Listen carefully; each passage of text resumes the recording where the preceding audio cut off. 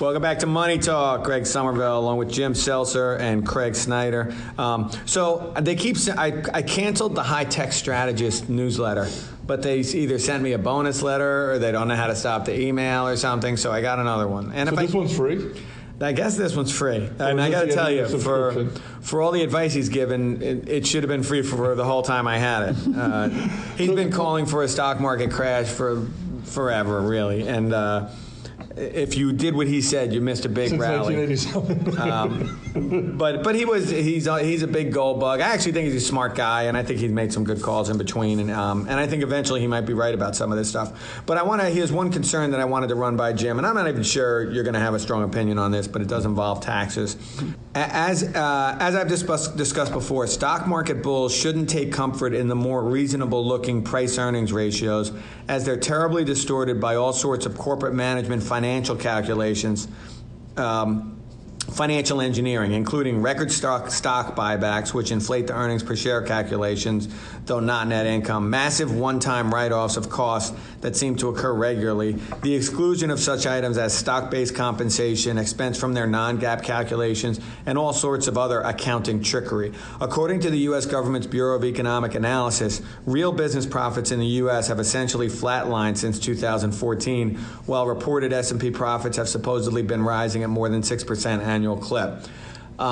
So I guess my question is you could get specific if you like, but it's really more general. Like, how much more of that stuff is going on than went on before 2014 is my first question, in your opinion. And number two, how much can you really manipulate things within their parameters? Like, it seems to me that we have more integrity than any other accounting all over the world financially, or as much or more than anybody else out there.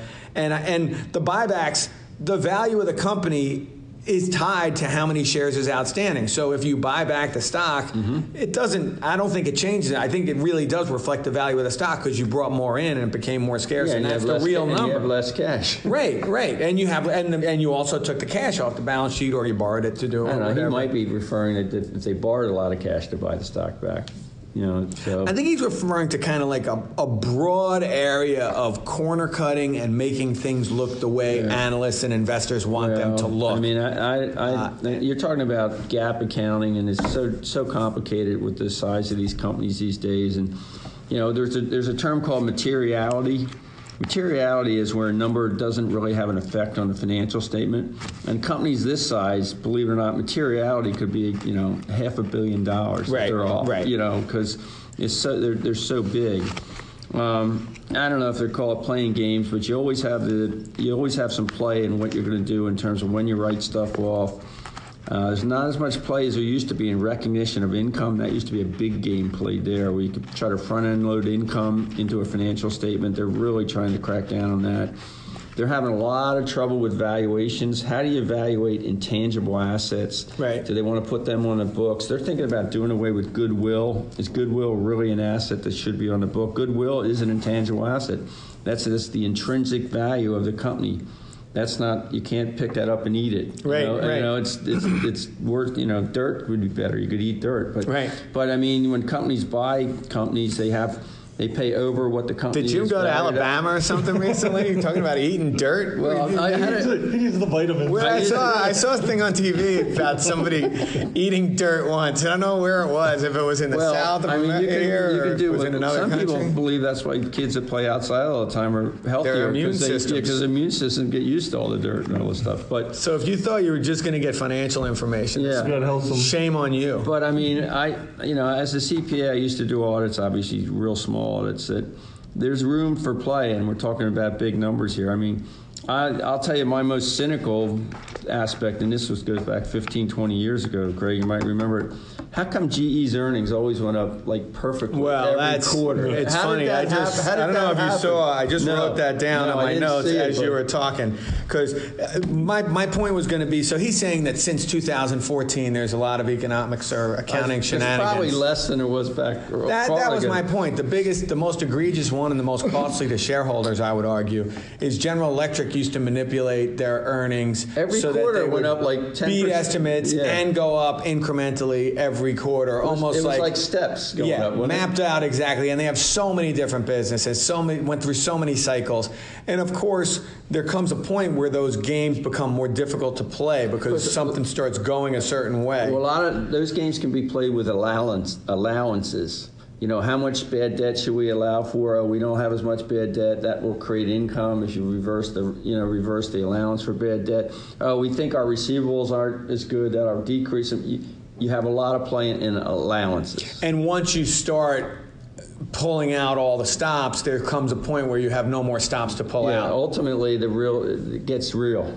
So the ultimate people who paid the price of these, I would argue, pretty manipulated earnings are the people who bought General Electric based on that, who paid $40, $50, $60 for the stock, and now the stock's like $12 or $13. Yeah, which it kind of blows my mind. It's only 12 or 13, but they got a lot. No, they have a lot of debt, and aren't they in It's different complicated. industries that are really And there's nuclear? There's different things going on. There are people who think they're a bankruptcy candidate at some point, Right. and which that blows my mind too, by the way. And meanwhile, the legend of Jack Welch was built on really what turns out were, I guess, fraudulent's probably a strong word, Yeah, it's but, probably too strong, but manipulated. Yeah, but you had stock options. You had a lot of things that were made that good. They still make jet engines, don't they? I think they make jet engines. I don't know. I haven't What been businesses following. they've sold and haven't sold. Yeah. Hey, just a few more minutes, and I did want to touch on interest rates. They still seem to be pretty low despite a stock market rally that just keeps going. It's Wednesday morning, and the futures are up again today. The pattern's been up early in the week a lot and then give back a tiny bit at the end of the week. Seems to have been the pattern over the past few weeks. I don't know if that's going to hold up or not, but again, Wednesday futures were up. But interest rates, 10-year bond, 1.6. Yeah, 1.5, high 1.5s, low 1.6s. Rates are staying the same.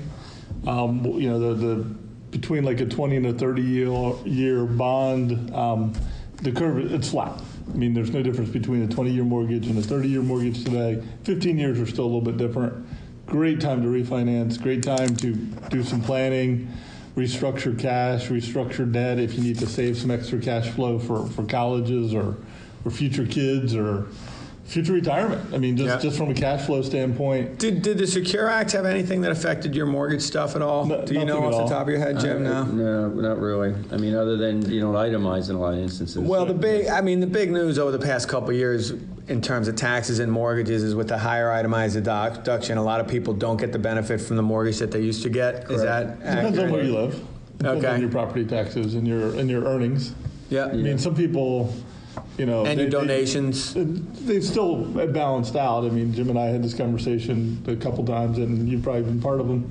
Is that if you're a married couple, 24,000, that's a big number for most people in Delaware because your median income is only $53,000. Right. Yeah. So if you got a $100,000 household income, you weren't getting there anyway. Yeah, right. So Right. 24 is a big number. Right. And even if you took into your taxes and your appreciation, with the 24, you weren't going to itemize. So it was ahead of the game. Right. So it all depends on where you are, what you're doing, but there's definitely some opportunities here that we haven't seen in 3 or 4 years to reassess your current situation.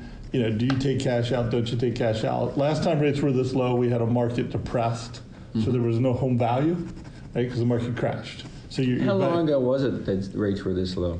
8, 9. That long ago. So So since then, the rates have been in the 4s to 5s. we Low hit 4s 5s to- in 18 in the spring for a little bit, but we've been basically in the mid to high 4s. Okay. And that was when the 10-year went to like 3.25, right? Correct.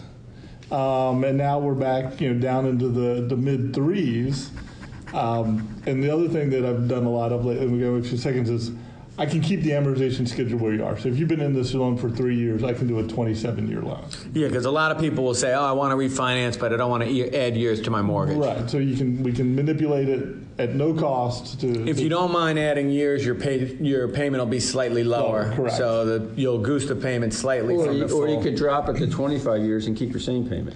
Correct. Instead of when you're- Potentially. Potentially. Yeah, It depends depends on- on, or just just- throwing yeah. around Right, numbers. yeah. No, I got you. You got to Well, hey, if you know, I would just urge people, whether it's your accounting situation, your debt situation, or your investment situation, just whether you work with us or not, take your time to plan, get your ducks in a row. Don't make big dollar mistakes. Avoid the big mistakes, and try to get quote unquote keep free the money when emotion you out can. of it. Keep your emotion. Get out your of it. emotion out of all of it, and, Yep. and once you sit down to go through it, all that fear and apprehension, most of it goes away because it's not usually as complicated or horrific as you thought it might be. So Yep.